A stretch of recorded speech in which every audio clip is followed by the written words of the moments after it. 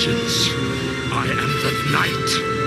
I am Matt Lazowitz, and welcome to this week's episode of Bat Chat with Matt and Will, a Batman ranking podcast, where each week my co-host Will Nevin and I dig into 3 Batman stories, discuss them, and rank them on our big board, thus creating a giant list of Batman stories from best to worst. Will, what's going on tonight, brother? Oh, same old, same old. It's very warm, very sticky. Had a very humid pub run this evening. Question I have for you tonight. It is a life or death emergency situation. You have to karaoke to save your life. What song are you going to pick? They Might Be Giants. Birdhouse in Your Soul. Ah, eclectic selection. Yes. My initial instinct was to go with some Queen, but I can't quite hit those Freddie Mercury high notes. I'd love to say Somebody to Love or Don't Stop Me Now, but here's the thing. With karaoke, is it really about how good you are or how much passion? Because if it's passion, then yeah, you go with Queen. If it's register, it's They Might Be Giants. A very, very tactical pick. I can appreciate that. I would have to go with some classic country, George Jones, one of my favorite songs of all time. If Drinkin' Don't Kill Me, parentheses, her memory will. Got that one on lock. Ah, excellent. That's a crowd pleaser. You get in there with some of that. That's got the crowd right there on the old heartstrings. Absolutely. And it's from my favorite genre of country songs about drinking. I like country songs about drinking. I like country songs about country music. And I think that's it. Those are the 2 best types of country music songs. Yeah, I can go with that. Friends in Low Places is a strong number 2. The Jersey boy in me wants to go with some Springsteen, but it's not my angle. He is the muse of your people. He is. The boss starts to play, and everyone from Jersey just stops. Quiet over there. Yeah, him and Sinatra. Someday we will do the musical Bat Chat episode. Nothing but karaoke. There's got to be 3 Batman stories about Batman and musicians. I bet I can find that. I bet I can put that together. We'll do that right after our Joe Potato episode. Dan has threatened that one for a Patreon pick. So do it, you fucker. Do it. He's due, as are all of our Jason Todds. I'll be reaching out to all of you again shortly for new picks. Please don't all subject us to the worst things. Give us some good stuff, please. Believe me, we already have plans for some of the worst stuff. So give us some good picks. Oh, that White Knight 2 looms on the horizon, my friend. Yep. Hey, in all fairness, the Joe Potato, those are all Alan Grant stories. Those actually are all going to be pretty good. But War Crimes, Cacophony, King's Nightmares, Robin and Batman is still out there. 3 Jokers, yikes. Batman Earth 2 volumes 2 and 3. I'm gonna call in sick for some of those. But tonight we're finally reading a story that has come up a few times on the show, Officer Down, which is the first crossover after No Man's Land, and then 2 other stories featuring the GCPD. The last time we had a GCPD episode, we did discuss how to cover propaganda in the year of 2023. That one is very much reflected in one of the stories tonight. The most recent story. Yes, and less so in the other 2, but we'll get to that. But we are starting not with that most recent story, but instead with Officer Down. This is a crossover, so get ready for a bunch of credits.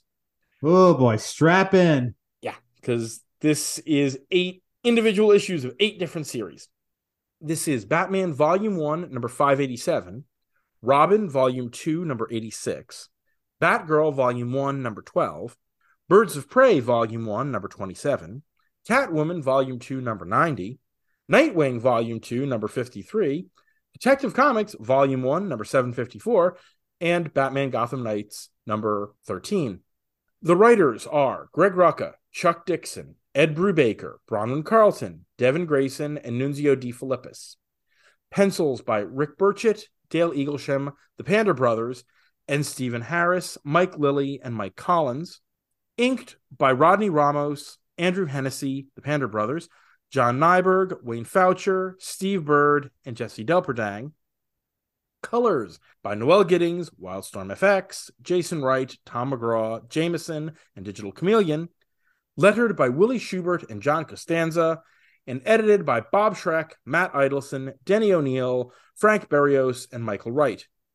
The cover date is March of 2001. Jim Gordon has been shot, and Catwoman is the principal suspect. Both the GCPD and the Bat family are reeling, and the clock is ticking to find Catwoman and the real killer. Real quick, as a start, as we have talked about it on many other occasions, Problematic Creator Watch, Chuck Dixon, noted right-wing wacko. Dickhead. So Officer Down. I'll start just by saying here at the outset, this is a mess. It is a strangely constructed story and is dropping in the middle of various plot lines in various books that are trying to fit into what is going on that makes some things make little sense, especially if you haven't read all the context around it. And in many cases, it feels strangely disconnected from a lot of the individual books. The issue in Robin barely has any Robin. The issue in Birds of Prey, yeah, Barbara's in it, but there's no Black Canary. It's not really an issue of Birds of Prey. It tries to feel like one title almost, but the art is so vastly different. Oh my goodness, is it ever? And the chapters by Rucka, Brubaker, and De Filippis fit together. The Dixon and Carlton and Grayson chapters feel tangential. They feel like they're making time to allow the rest of the stuff to go on around it. Oh, and the Batgirl chapter is not even an official chapter. It is considered a tie-in, which just follows Cassandra going through Gotham. And even the plot here is not a lot. It is so decompressed. It feels like this takes place over a night, and like there's not much of a real investigation. We aren't presented with like suspects. I kept waiting for the big twist at the end that never came. Batman is a surly asshole when he's there, and for most of these 8 issues he's not there. Correct me if I'm wrong, but this has come up because this is a story in which Gordon retires as commissioner. Yeah. And for this to be what sends him off as a story, as a project, seems very, very underwhelming. The fact that Batman is such a minor part of this and takes part in none of the action is really an odd choice. And it's setting up the run-up to Bruce Wayne Murderer Fugitive, where he has alienated the family. So they are a little worried that he has kind of gone round the bend a little. Can't 100% trust his judgment, and he doesn't have any allies left. So it's the beginning of that.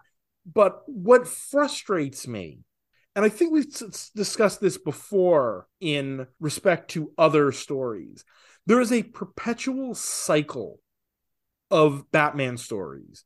Batman assembles a large family. Batman alienates that family. Batman has to come back to them and say, hey guys, I kind of fucked up. I need help. The problem with that at this particular point, this is the beginning of that cycle again. That cycle just ended and reached its culmination 18 months before this. No Man's Land? Halfway through No Man's Land. In the middle, the dead middle is Bruce having Barbara call the whole family together and be like, we need to work together to save Gotham. That is barely a memory at this point. And we're beginning the cycle again here. It's interesting to see the various tropes that sort of generations of writers fall into.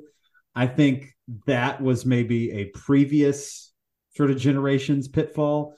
The one we have now is definitely, oh, there's a war for Gotham on. Oh, it's Joker or Catwoman or Riddler, or they're trying to take over the whole city. Bane. In all fairness, King subverted that at the end of his run, because there it looks like Batman alienates the family when instead he's setting it up, making it look like he did, so they can be prepared to move in at a moment's notice. I don't give the end of the King run a lot of credit, but I give him credit for subverting that trope. The first and the last chapter of this are a decent story. The Rucka stuff. It's the problem with most of the stuff in the middle. Oh, it's just those other 6 books. To start with, as we often forget to mention art, the Robin chapter by the Pander brothers, I detest the art of the Pander brothers. Oh my God. You know, if I say this a lot, if it's anything else, right? If it's some Image like comedy series, it'd be just fine, right? No problem at all. But this is just such a jarring, almost abstract representation of these characters that we have seen so often. I thought it was particularly jarring how you turn from this issue of Robin right over to Birds of Prey, and we can't even like square, does Barbara wear glasses or not, right? I can understand like totally different approaches to art style, and my God, they are vastly different, but we have to get like, does Barbara wear glasses or not from book to book? And yeah, that was an issue that definitely stuck out as something that I am very glad for the more modern DC house style. Bullock does not look like Bullock at all in that chapter. Oh, no. Bullock looks like the Bullock from Earth 1. He's svelte with this big head of hair. It's like, no. I'm not necessarily in love with Rick Burchett's super chunky Bullock, but that's much more on model than the Pander version. And you get to the end of the series and everybody has like this real blocky, almost polished kind of characteristic. This art was all over the place. And speaking of the Pander brothers, and speaking of, oh God, we're going to have to cover this one day, they wrote and drew a 9-issue Batman miniseries, 8 issues, excuse me, Batman miniseries called City of Light. It is not good. The only time I have ever liked the Pander brothers, they did an arc of Grendel, but because it's set in this sort of sci-fi near future, their weird abstract style sort of works. But for a gritty crime story, it does not work. No. Burchett does the first and the last chapters with Rucka, and he does a lot of work with Rucka over, in general, and over Rucka's run in Detective. Eaglesham, who does the Batgirl chapter, again, has a lot of Batman in his history. So does Mike Lilly. And Stephen Harris and Mike Collins are both sort of old hands. But these are all fairly realistic art styles. And that one chapter is just so not. It's so jarring. And again, it's not bad art. It's just not what I particularly want in superhero comics. Or at least not in a crime, a street level superhero comic. Do this on Guardians of the Galaxy, Legion of Superheroes, Etrigan the Demon? Maybe, because you've got a more fantastic setting. But on a ground level Gotham story, does not work. Nah. Nearly none of these books feature the creative team that was on that book at the time. Always what you want in a crossover. The only book that is, I believe, written by the writer who is on that book at the time is Catwoman and Birds of Prey. The other writers, they were playing musical books because Rucka, who is on Detective, is doing Batman. Dixon, who was on Nightwing, has Devin Grayson there. She'll be taking over that book shortly thereafter. Brubaker, who I don't even know if Brubaker was on a Bat book at that point. He might be about to take over Batman from Larry Hama, is on Robin. Wait. Time out. Larry Hama was on Batman? Very briefly. For about a year after No Man's Land. Wild. It is a polarizing run because it's big and it's bombastic and it's a little bit too 66 for modern Batman. His Batman's a little on the quippy side. That's the art run that introduces Orca, the Orca woman supervillain. How have we not mentioned that before? That's bizarre. He also writes a couple issues in No Man's Land too, amongst the rotating creators. Makes one of my absolute literary pet peeves in one of those issues. Oh no, what'd he do? Batman is sneaking into Mr. Freeze's base using basically a Trojan horse type scheme. And Batman goes, haven't you read the Iliad? Trojan horse is in the Odyssey, not the Iliad. The Iliad ends with the reclamation of Hector's body. The Odyssey begins 10 years after, and they fill in the end of the Trojan War in flashback. It is a very common literary mistake, up there with the portrait of Dorian Gray instead of the picture of Dorian Gray. But it is just one of those little pet peeves that gets the English major in me going. And here I am over here thinking I'm smart for getting pissed off about people using entitled wrong. We all have our moments.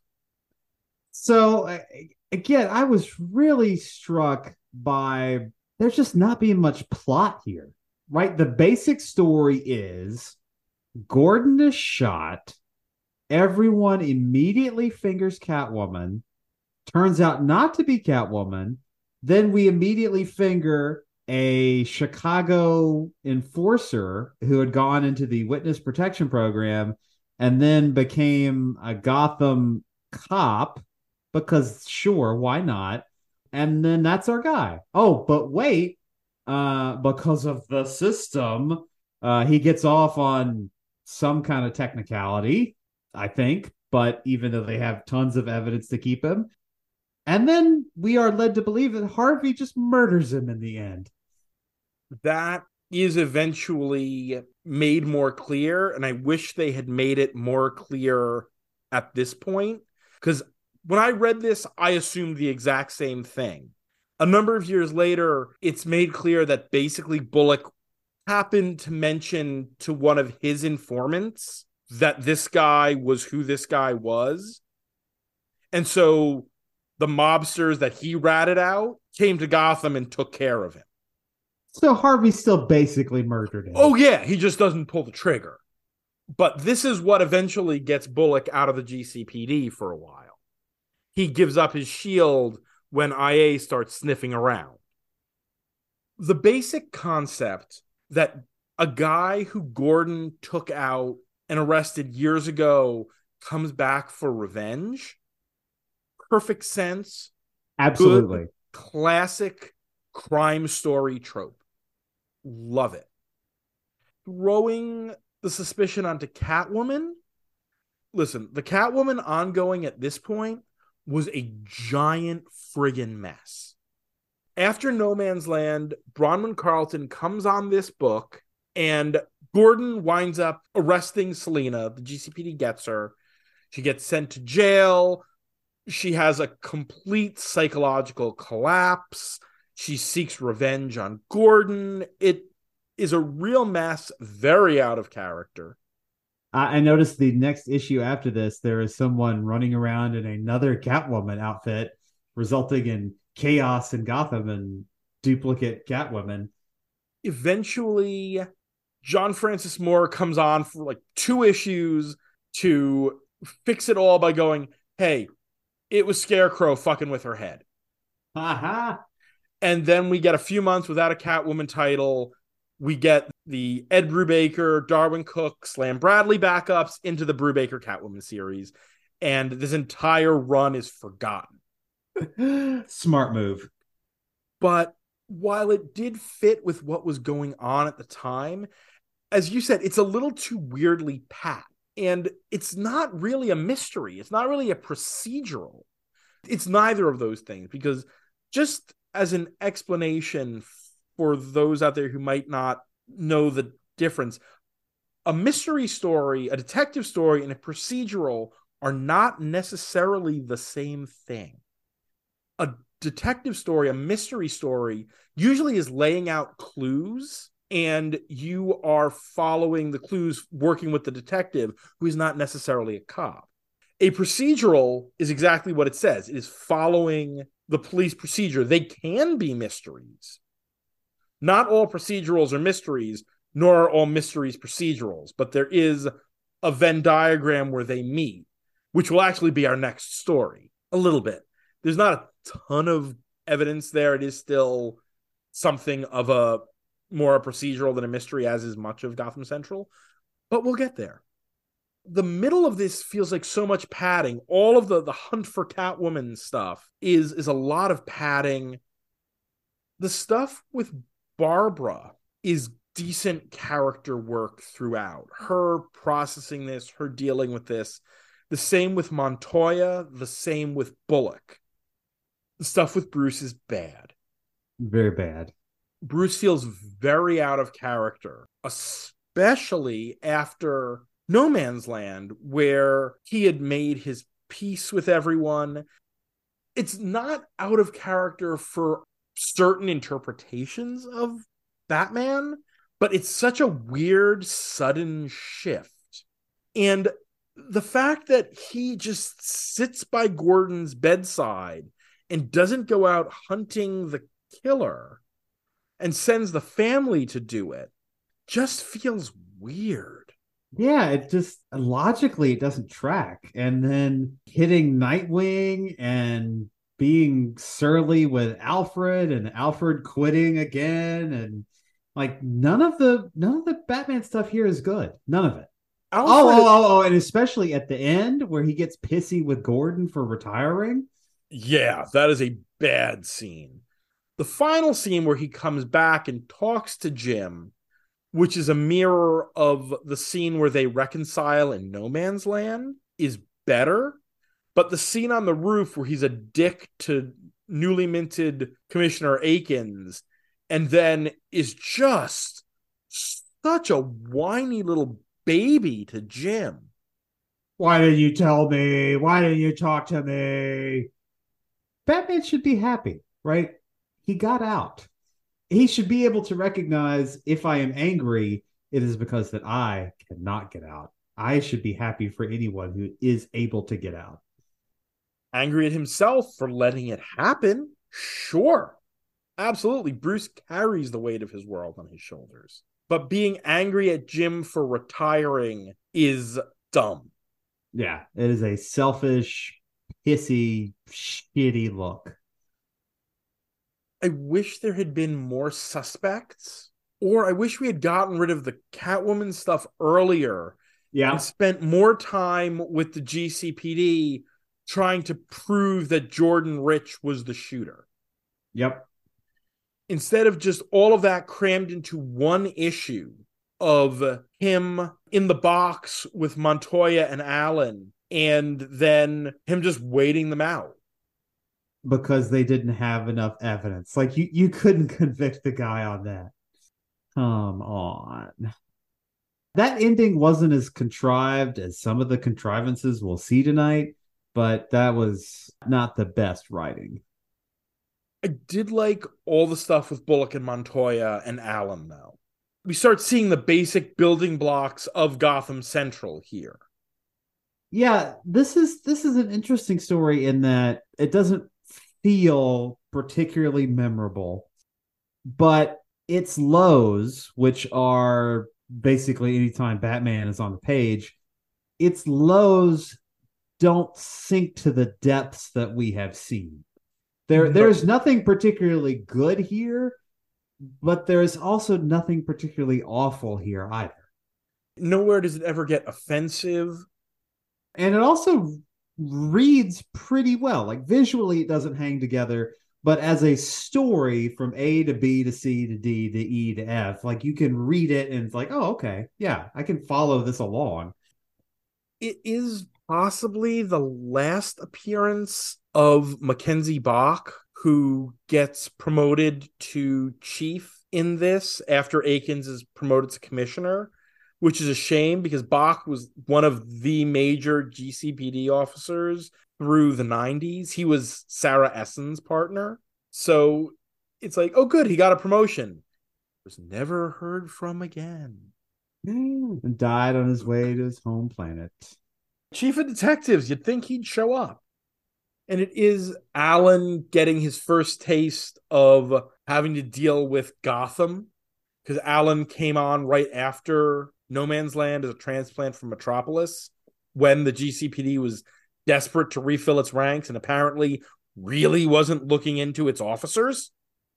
That would be a good point to follow up with now, as we have realized that that's a systemic problem across the country and that we don't have any kind of national database to track shitty cops. We're shitty priests. Yikes. It really shows how easy it is for systems that are meant to protect and enrich our lives fail. The real great society we've built for ourselves here, Matt. Uh-huh. Also, I feel like this is the real beginning of the arc that we will see play out in Half a Life, the rest of Gotham Central into 52 with Montoya. This is where we first see Montoya start to break bad. Yes, the Two-Face stuff has already happened, but she's not haunted or enraged like she is here when she is just gonna go and she's gonna shoot this guy. I have a lot of Montoya tonight. We really do. I'm kind of, no offense, I love Montoya, but I'm kind of glad that the Gotham Central arc we picked isn't one of the Montoya Allen arcs, because that could have just made this episode a Renee Montoya episode. We'll have those sooner or later. There will be Gotham Central question other Montoya story arcs that we will cover at some point. That is not tonight. I think I'm good. That means it's time to put this cumbersome crossover officer down on the big board. We are 273 stories on the big board. Number 1 is and remains the post-crisis origin of Batman, Batman Year 1. Down at number 50 is Batman Dies at Dawn, the lead into Batman R.I.P. Coming in at a sexy 69. That's Skeptic Comics 566, Batman 400, Resurrection Night. At 100 is Tree of Knowledge, Batman Adventures Volume 1, number 26, where Robin and Batgirl take down their professor. Down at 150 is Captive Audience, the Gotham Adventures issue where Alfred is kidnapped. At 200 is A Death in the Family, the death of Jason Todd. At 250 is Pushback, that awful Hush arc from Gotham Knights. And at 273 is the even more awful White Knight. Boo.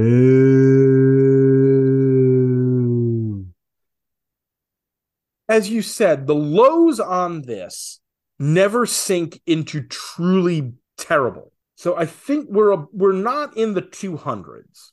No. But I don't think we're definitely I don't think we're above 150. I think we're somewhere in between 150 and 200. I'd probably reread Living Hell at 176 before this. Yes. I would probably reread Mad Men Across the Water at 184 before this. I would keep this above 200, above something like Dark Knight, True Batman Story at 197. Yeah, I put it above 191, Oblation, that Alfred and Leslie Tompkins issue from Gotham Knights. This does not have that cumbersome narration. Really hard to put something above Joker's Comedy of Errors at 187, but I could be convinced. No, I'm thinking in between 191 and 187. It's got more substance than Spider-Man Batman at 190. It does. And more substance than the first Mad Hatter story at 189, although that's fun. And that has screwball comedy Vicky Vale. Trying to get that scoop of the century. So are we thinking the new 190? I like the new 190. Our second story of the night is Motive. This is Gotham Central, numbers 3 through 5. The writer is Ed Brubaker, with art by Michael Lark, colors by Noel Giddings, Xylonol, Digital Chameleon, and Lee Lawfridge, letters by Willie Schubert, and edited by Matt Idelson and Nachi Castro. The cover date is March to May of 2003. Two different cases are in the focus of the Major Crimes Unit night shift. Detectives Driver and Chandler try to find the killer of a teenage girl. Sergeant Davies and Detective Patton are on the hunt for the D-list rogue, the Firebug. This is where I assume you're talking about Contrivance. No, actually. Okay. I was going to be surprised because I thought that the way the two cases dovetailed together actually worked pretty well for me. Oh, yeah. Look. I haven't read a lot of Gotham Central. We've read a couple of arcs here for the show, and I had sort of dipped my toe into it before that. But this is my shit. Like, I mean, this story is not anything more complicated than your standard SVU, but just seeing it in comic book form and having the assorted kind of tangential satellite craziness of, Batman and the costume villains. It's so good. Like, I fucking love just this simple ass, goofy police procedural in comic book form. If I had been reading comics while this was coming out, I would have just fucking mainlined it.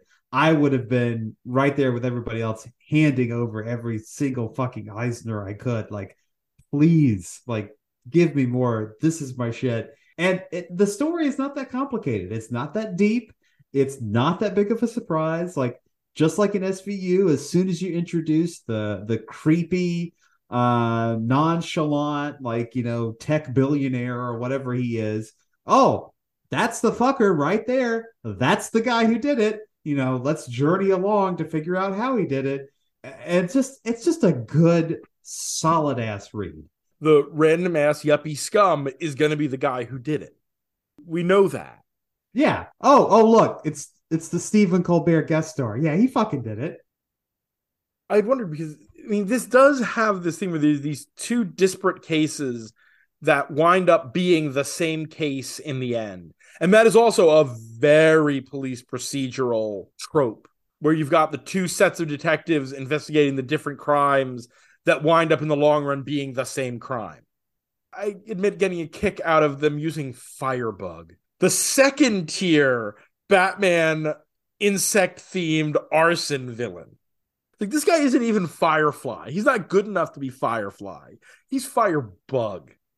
He's pretty much Firefly, except he's not. And I believe the reason he got all those scars that he and Firefly actually had a throwdown and Firefly kicked his ass and lit him on fire. There's a certain Peacemaker vibe to it where we don't have the permission to use the good people. Yes. So it's time for Judo Master and Vigilante. You'd seen a little bit of these characters in Soft Targets, but this was where you really got your first real taste of the night shift without Montoya and Alan and Maggie Sawyer sucking up all the air. It's nice how fleshed out they are, but they're again fleshed out in that Law and Order way, where they could have, many of them could have very complicated lives off panel, and it's not what we're focused on. We're focused on them on the job. I mean, Montoya and Alan, with them, it's their whole lives. But with these characters, we don't spend a lot of time with them outside of the GCPD. Okay, Patton obviously has a thing for his partner. She obviously has a thing for Driver. Driver has a thing for her. There's office romance, but it's not like we're spending a lot of time with Sarge and the boat that he's building because he's 2 years from retirement or whatever. He is too old for this shit. But those little personal moments, they're not visited for any extended stretch of time. They just pop up, right? It's like, oh, we're on the way to the scene. Oh, you got eyes for them? Oh, that's weird. Okay, let's get out and let's take some pictures or something. Like, it's all very brief and feels incidental to what's going on in terms of the job.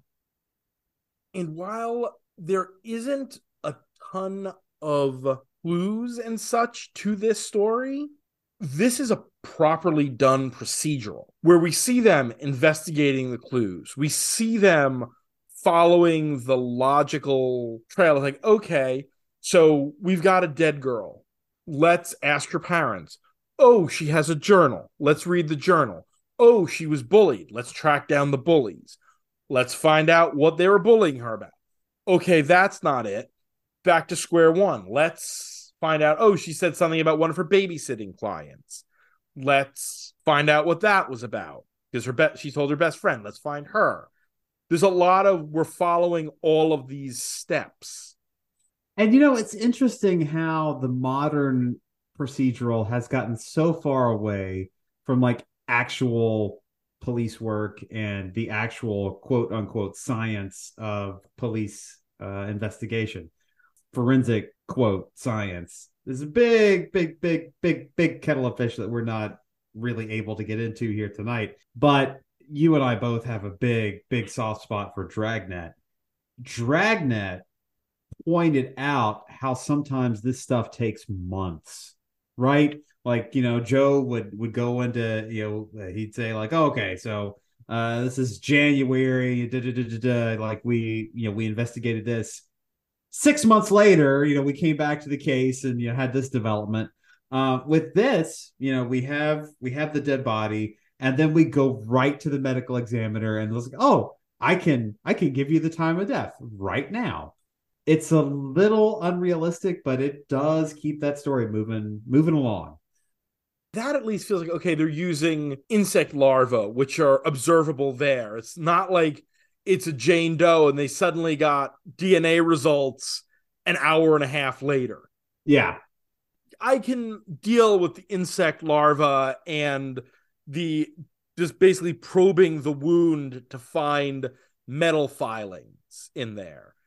This isn't CSI or Bones where there's miraculous technology that answers everyone's questions immediately. So this has nothing to do with what we read, but we're talking about forensic reports and whatnot. I had the profound misfortune. I was on Reddit today, and that's your first mistake right there. Exactly. The Reddit app is bad, and I can understand why people don't like using the Reddit app. That's basically what the big Reddit controversy is right now. Like, oh my God, we have to use third-party apps because the Reddit app shows me subreddits that I want nothing to do with. I don't want anything but the subreddits I have joined. Like, that's why I'm on Reddit right now. Anyway, I stumbled on to Kobe Bryant's autopsy report today. Oh. Yeah. It was very icky. Like, there's no pictures, but detailed diagrams. very vivid explanations of what happened. The only thing I will say is that he passed very quickly, and that's probably a good thing. If this was a podcast on YouTube, you could only imagine the face that Matt is making right now. Trying to get my thoughts back in order for where they were going. The Firebug plot is much smaller here. It's used for some almost comic relief for when they find Firebug, the original Firebug himself, and to give an excuse to get Driver working with Chandler to build the interpersonal drama. Yeah, and it's also good for just sort of explaining more of what happens in and around Batman in the regular lives of people. So, Batman is busy fighting villains and, putting the Penguin and the Joker and all that stuff away. Oh, but then people are also obsessed with these villains, and you can buy their stuff on, what is it, G-Bay? Which becomes a huge plot point towards the end of this series. Interesting. About the black market in Batman and Batman villain related memorabilia. I will say no more, although there are hints of it in our third story for tonight too. One somewhat throwaway line, if you hadn't read all of Gotham Central, that has a certain degree of resonance if you had. Interesting. Okay. This is another book we really should now start trying to get moving in order. I would agree. As we maybe move some of the other stuff into other places, this might slot into that episodes that are things in order. It was a strange choice when we find out that Bonnie, our dead girl, would snoop through her babysitting clients' houses. And one of them, it turned out, what Bonnie had found about her was that she was in the closet. And Montoya's at the table during this conversation and doesn't seem to react to it at all right before Half a Life, which feels like setup in retrospect. I really like the use of Batman in this story. That Driver, who lost his partner to Mr. Freeze in the first issue, in the end flashes the bat signal just to tell Batman that they caught one of the freaks and didn't need him. And Batman's response is, hey, great job. Don't touch the light again. Yep, exactly, which is spot on.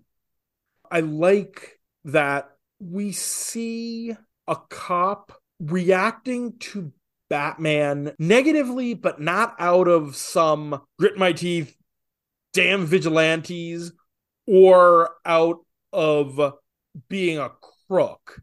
No, this guy's a legitimate grudge, a legitimate gripe about what Batman causes and states it right out of the gate here. And it sets up what we see at the end of Soft Targets with him not saving Patton and saving the reporter instead.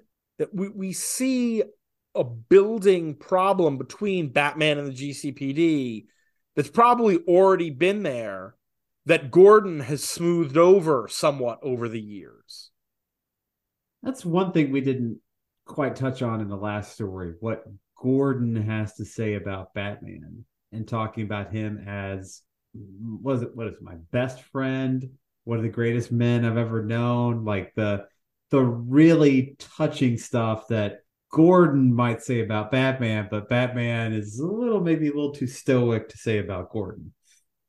Very soon we will cover the one issue, the one-off that is Gordon's retirement dinner. It is a delightful issue of Detective Comics. It's Rucka, and it's mostly Bruce. It's Bruce at the retirement dinner. It's narrated by Sacha Bordeaux, and it's one of those issues that very much cements that, yes, Gordon knows but Gordon isn't going to say anything. I don't think I have much else to say other than this is, again, Michael Lark art and is thus perfect for this book and just stunning. Oh yeah. You read this and you see why this got Eisner's. I still can't get over giving that Riddler book an Eisner nomination. But yeah, this is not, say, something like the Forrest Gump of comics, right?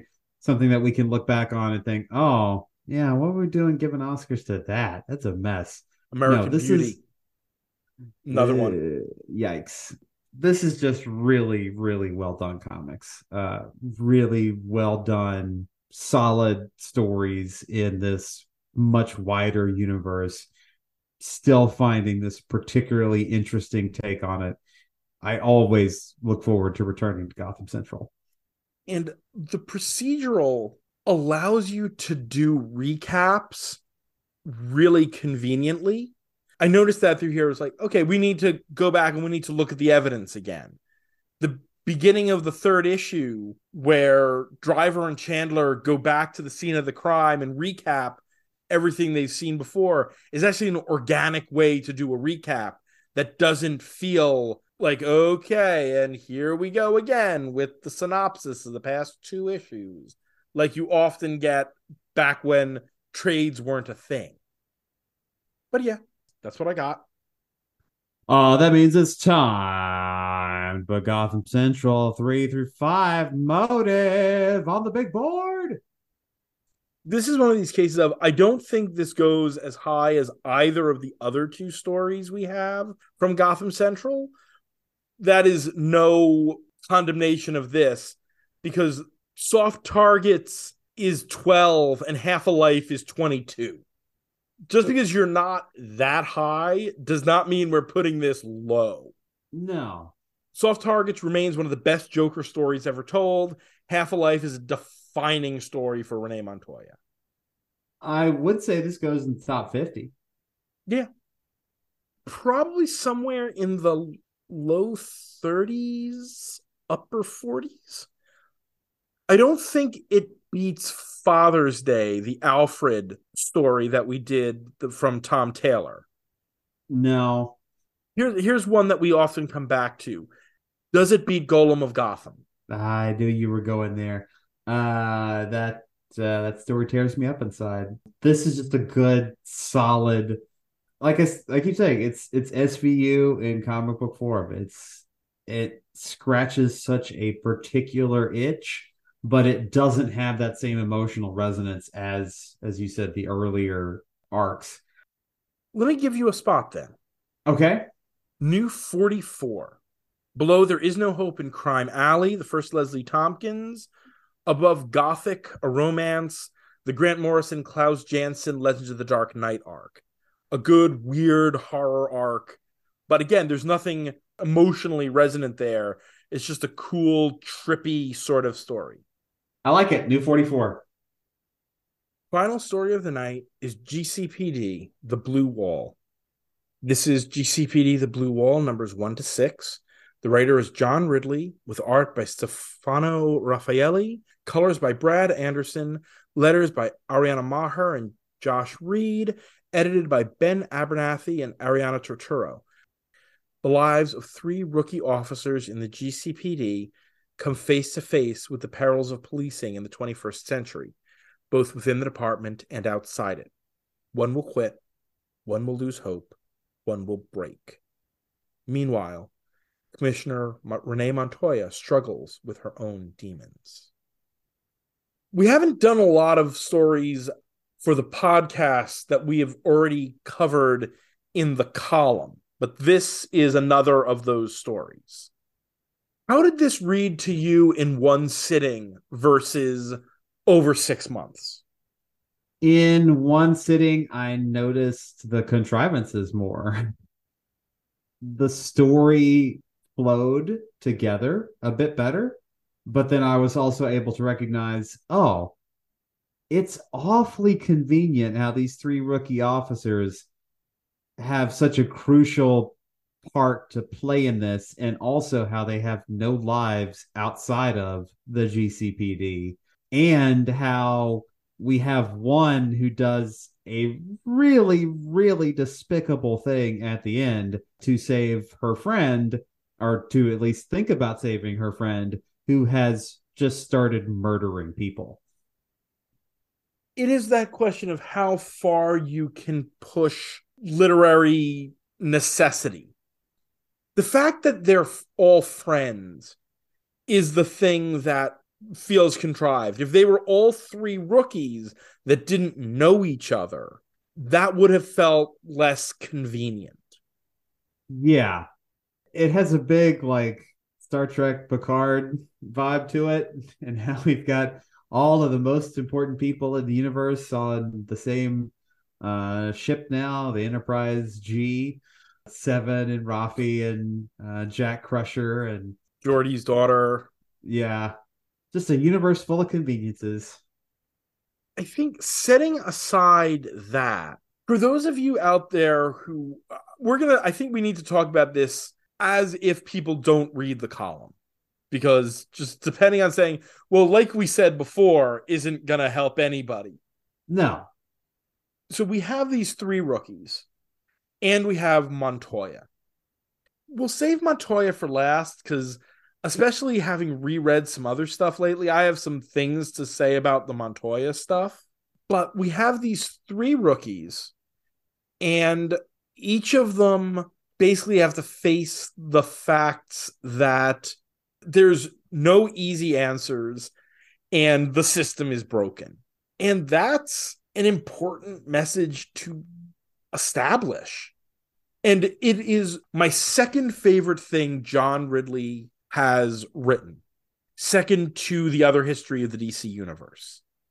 While I can see your contrivances, this is tight. This does not linger on some of Ridley's clunkier dialogue tropes.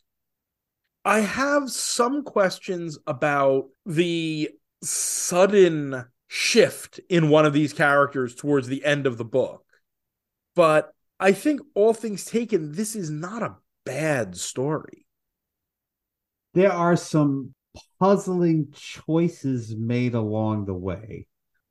I find it difficult to overlook the contrivances, especially just sort of the convoluted nature of Sam's fall from grace. Because we got one cop who she's lauded as a hero because she didn't fire her service weapon on a suspect who appeared that he may have been drawing a gun. So she's lauded as a hero for that.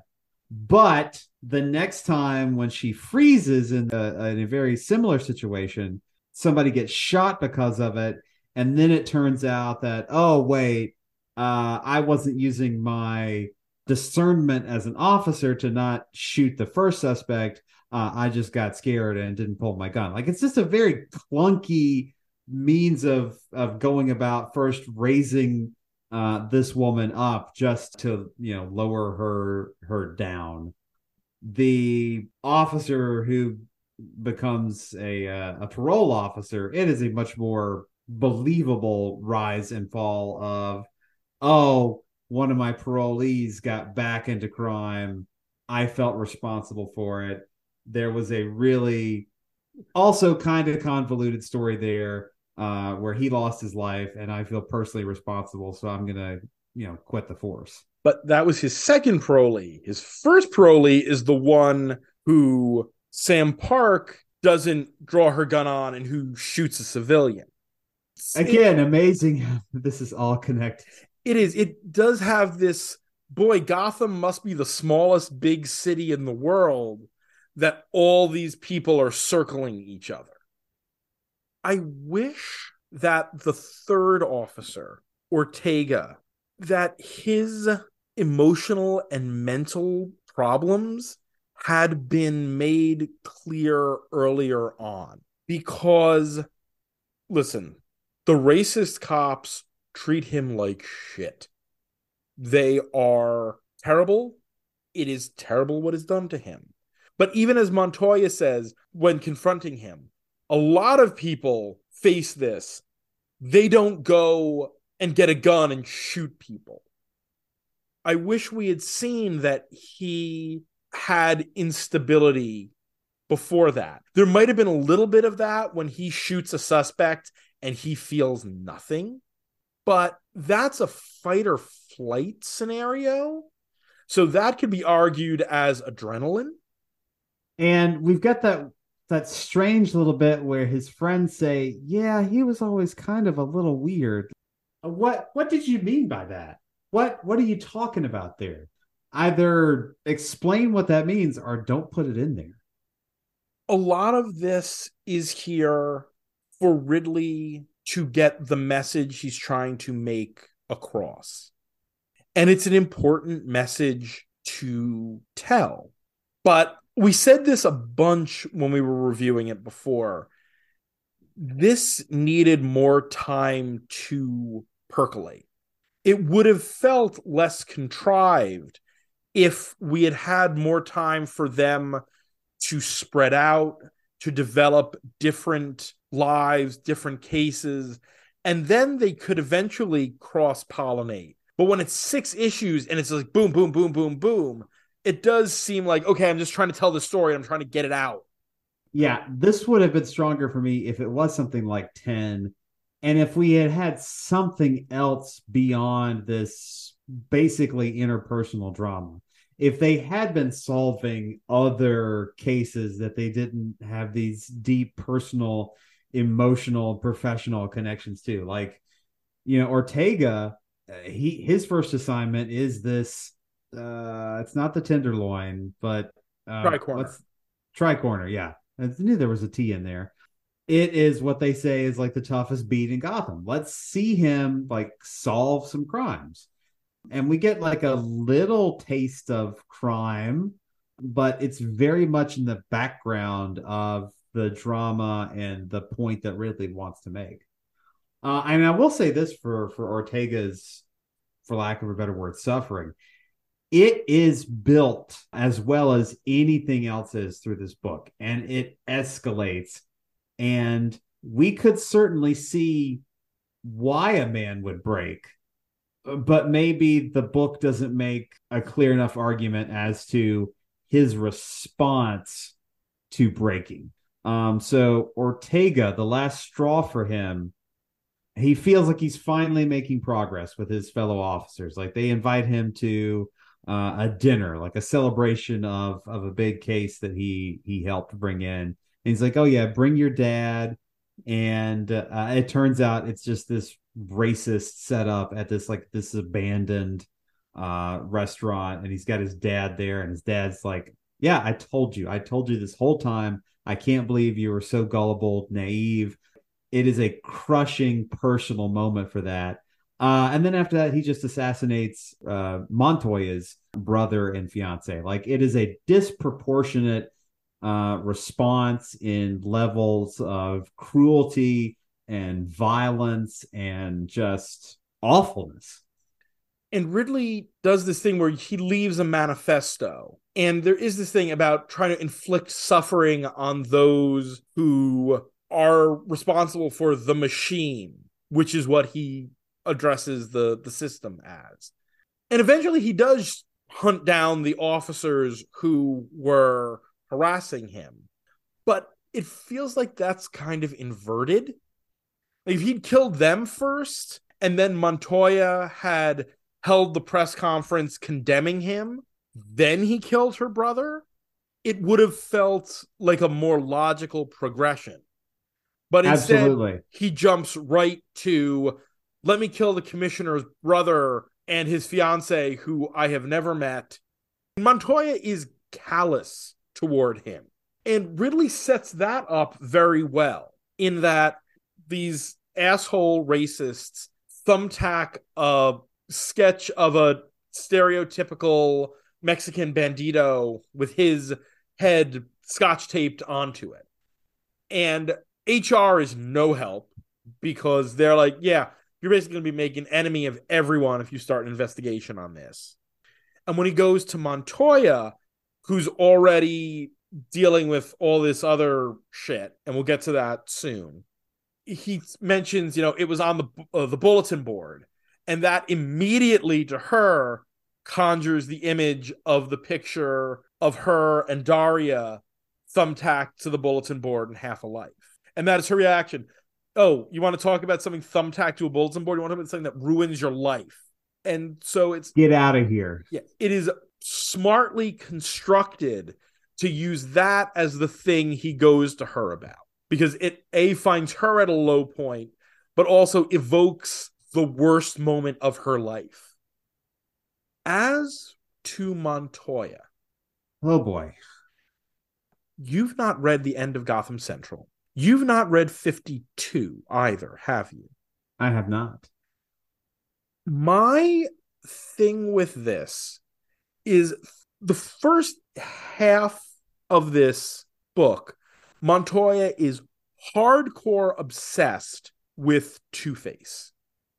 She is obsessed with him being free now, which I guess ties in with Detective, but not really with Task Force Z, because there he would have gotten a free pass, because anyone who takes part in any of Amanda Waller's kooky schemes theoretically shouldn't be on parole. They're just free. I think Task Force Z is in its own universe. Yeah, it's one of these things that, it kind of happened, but nobody talks about it really. But it does somewhat tie in with the stuff Ram V has done with Harvey and Detective.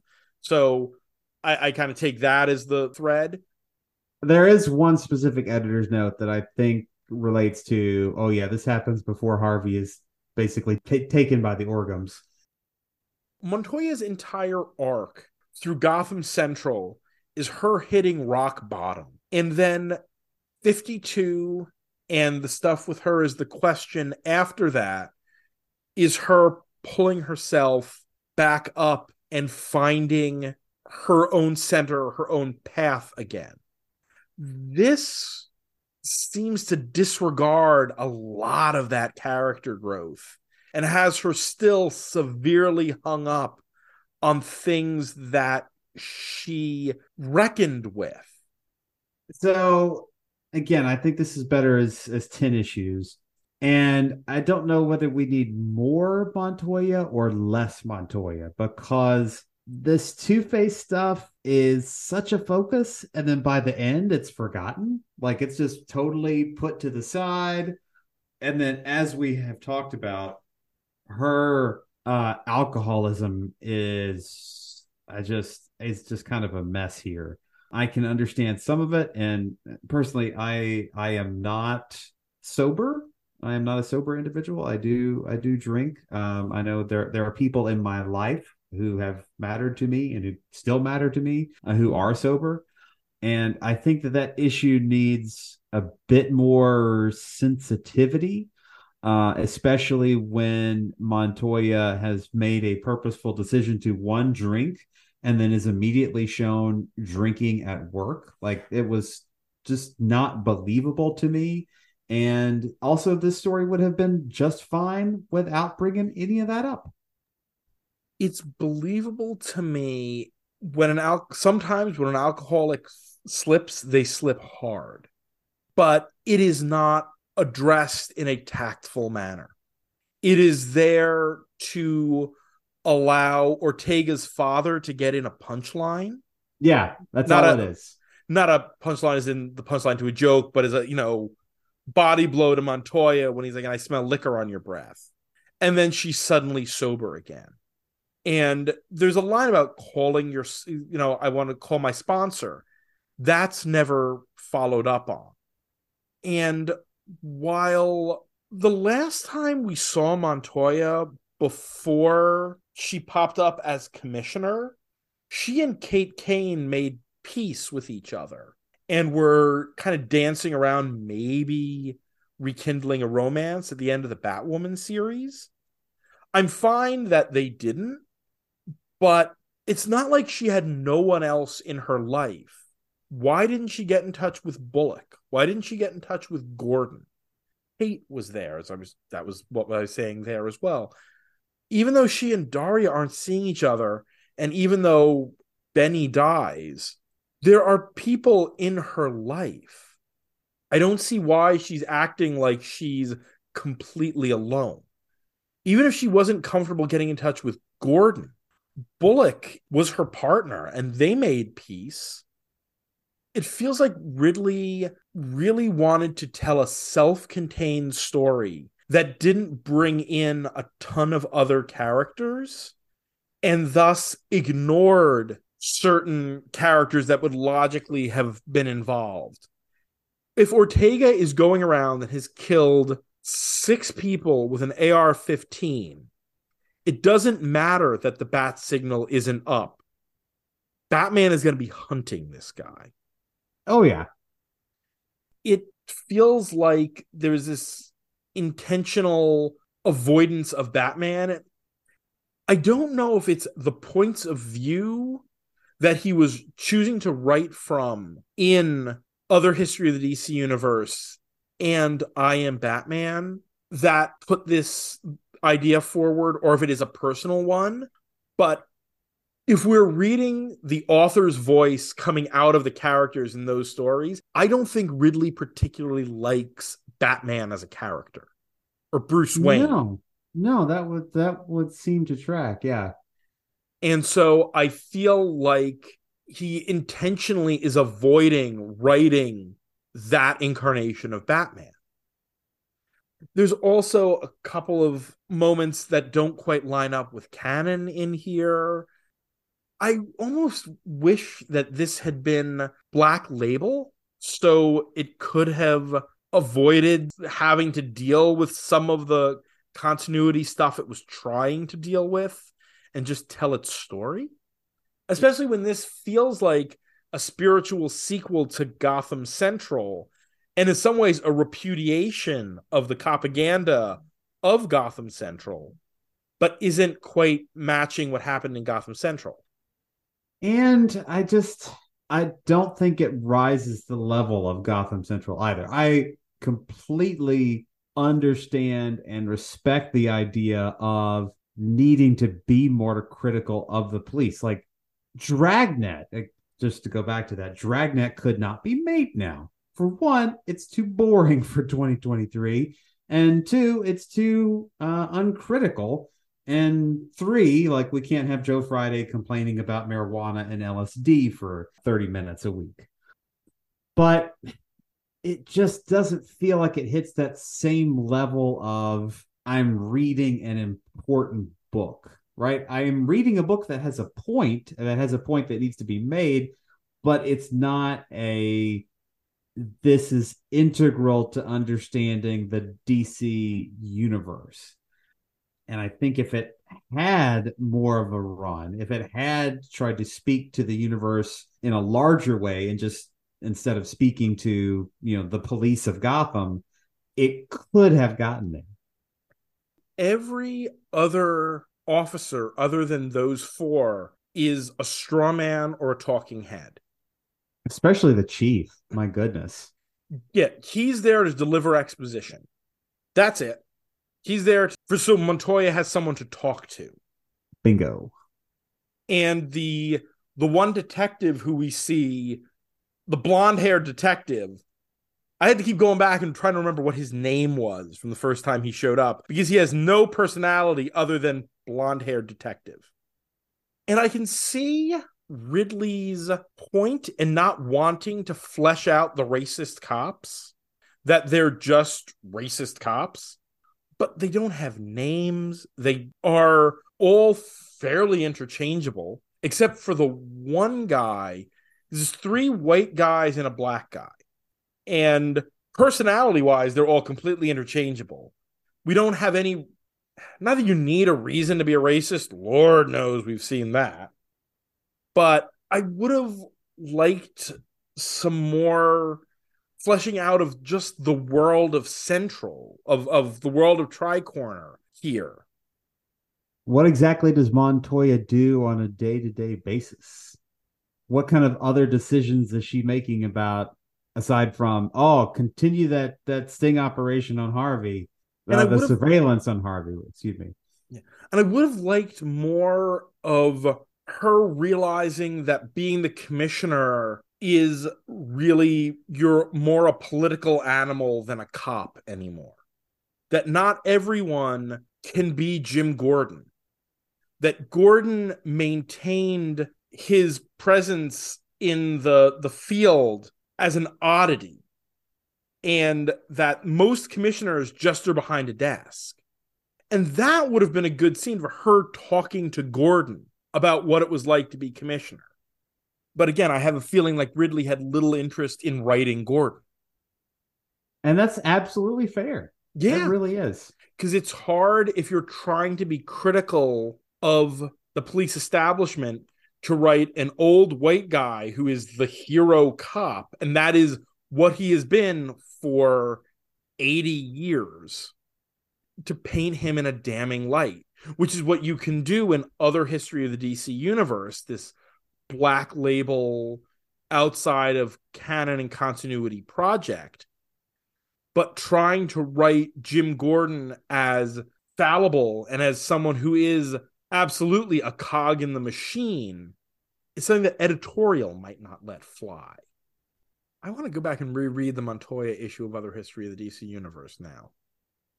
The best line in this whole book is at the beginning of issue 5, when Davis and Montoya are talking after Davis has identified Ortega to the press, and Montoya is feeling the weight of all of this, and how she's saying to Davis that, we coming up, because I guess we haven't made it clear, Chief of Patrol Davis is a black man. She said that, we came up and we said we would change the old white boys club. And he says, I suppose the club makes old white boys out of us all. And her reply is, worse than that. We let it happen to us. And God, I wish that had been teased out more. Yes.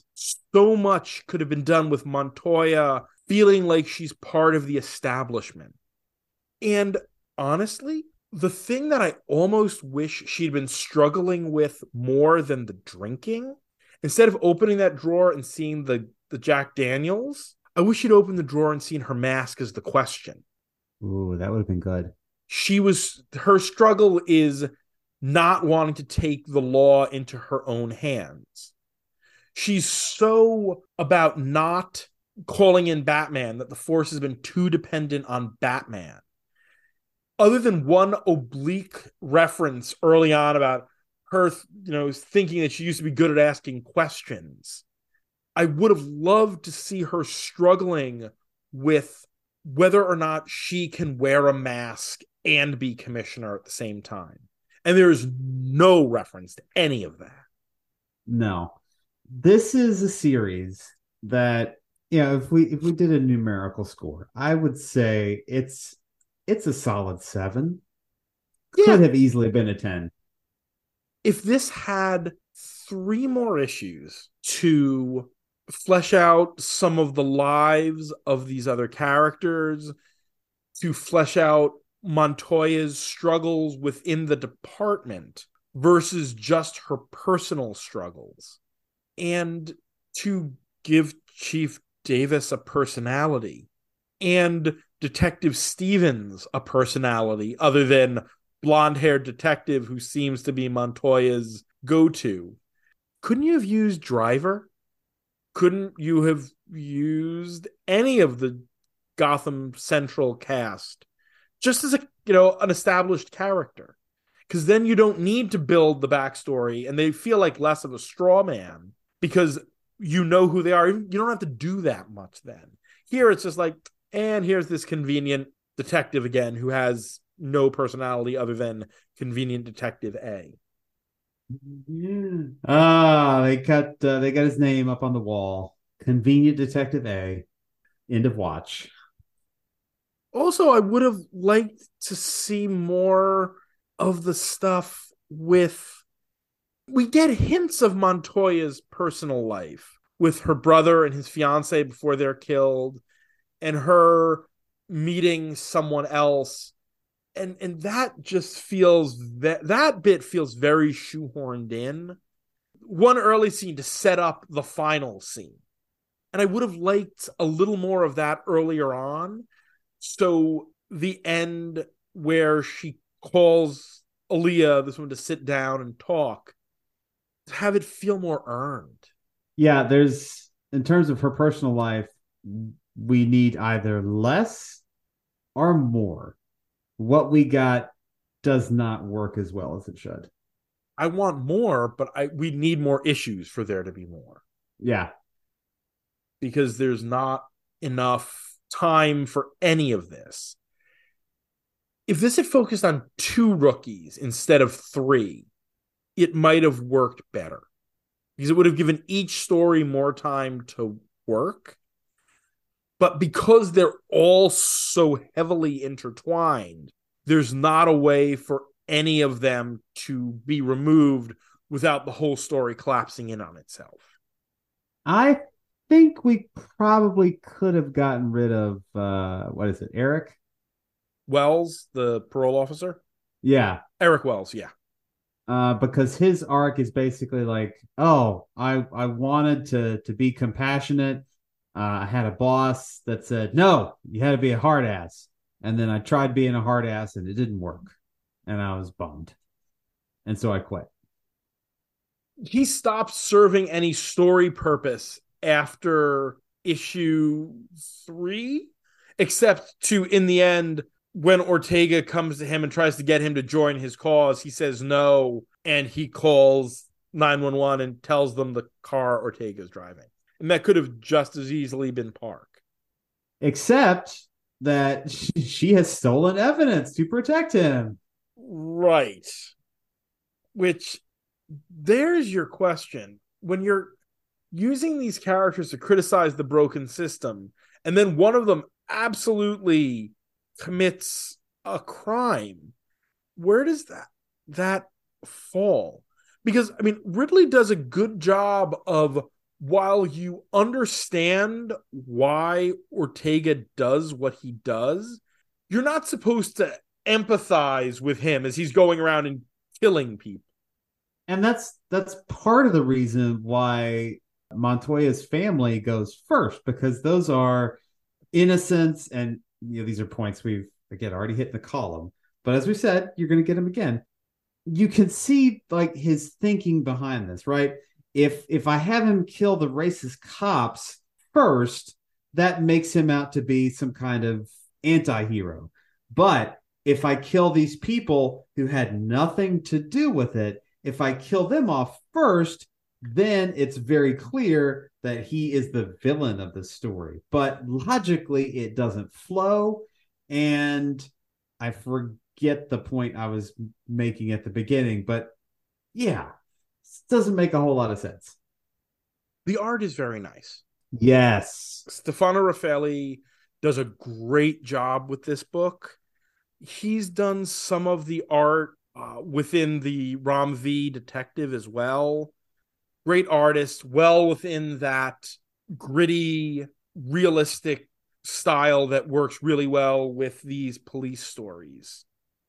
One thing I do want to say about the art is that I don't particularly care for Montoya's consistent characterization of, like, her hair was always kind of wild. Her facial expressions were always kind of wild.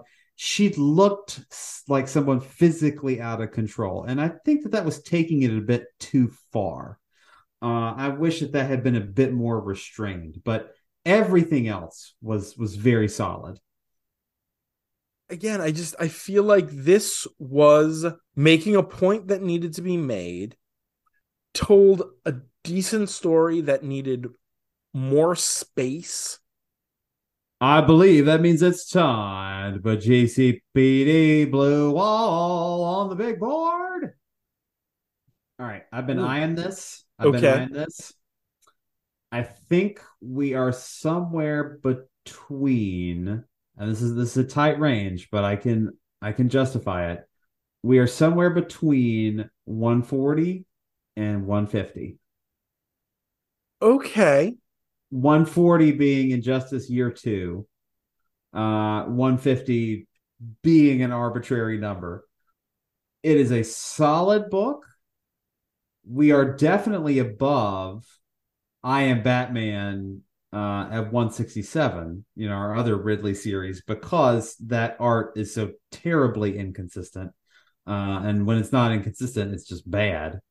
But for all of the details that are kind of messy, this is a good readable book. And Injustice is more fun, although this doesn't have to be fun to be up here on our board. See, I would have gone a little higher, not a Okay. ton.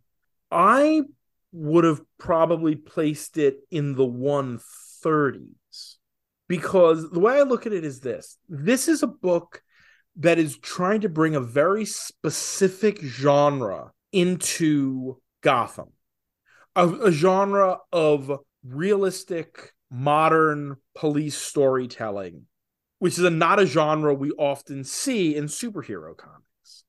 130, Welcome to Gotham Academy, is also trying to bring in another genre, the teen romance manga, into Gotham, and I think is more successful in doing it. I don't think this beats Gotham Academy, but I think what this is trying to say makes it a little better than things like Gates of Gotham or Fearless, that first Ed Brubaker Batman story that introduced Zeiss.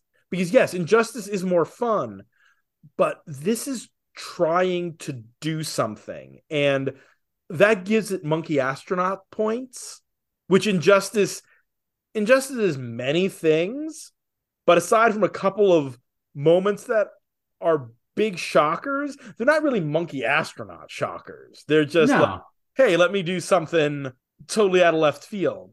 Yeah. I don't think this qualifies as full-on Monkey Astronaut because it has Gotham Central to fall back on, but doing this type of critical reckoning with modern policing is not something we see handled with this level of thought, if not delicacy. How about right above Gates of Gotham then? In between Gates of Gotham and the first Jason Todd story? Yes. I am good with that. New 137. Yes, indeed. And that is not a bad showing. That is above the median. After that does it for tonight. Next week, we're finally reading the last story from the original Batman #1, finishing out that classic, a story that is the first appearance of Catwoman, as well as 2 other stories featuring the feline Fatale. We'd like to thank our Patreon backers, Dan Grote, June, conduit of outdated joke names, Shin Keman, Josh Wheel, Mrs. Abigail Hartbaum, Asimov Fangirl, Tony Thornley, Go Utes, Sam Hopper, John Wickham, Robert Secundus, Bobby T-Bucks, Tim Rooney, Giorgio Sorgioli, David Wheel, and Alexander Wheel for their support. You can follow this podcast on Twitter at Batchat Comics, and the show is available on Apple Podcasts, Google Podcasts, Spotify, Amazon Music /Audible, and at comicsxf.com, where new episodes drop every Thursday. You can support the podcast on Patreon at patreon.com/batchat with Matt and Will, where you can get shout-outs, bonus content, pick a story, and even come on the show. If you want to hear more of my ramblings, mostly about the 3 C's, comics, cinema, and cats, you can follow me on Twitter at MattLaz1013. And I'm at Will Nevin. I'm also out of here. Good night, Huntsville. And be sure to visit ComicsXF at comicsxf.com or at ComicsXF on Twitter for our weekly Friday Bat Chat roundup of new Bat books. For my other show, WMQ&A, where my longtime best friend Dan Grote and I interview comics creators, retailers, publishers, journalists, and other related tradespeople, as well as all the other stuff Will and I are writing. And stay safe out there, folks. Gotham is not a place to be after dark.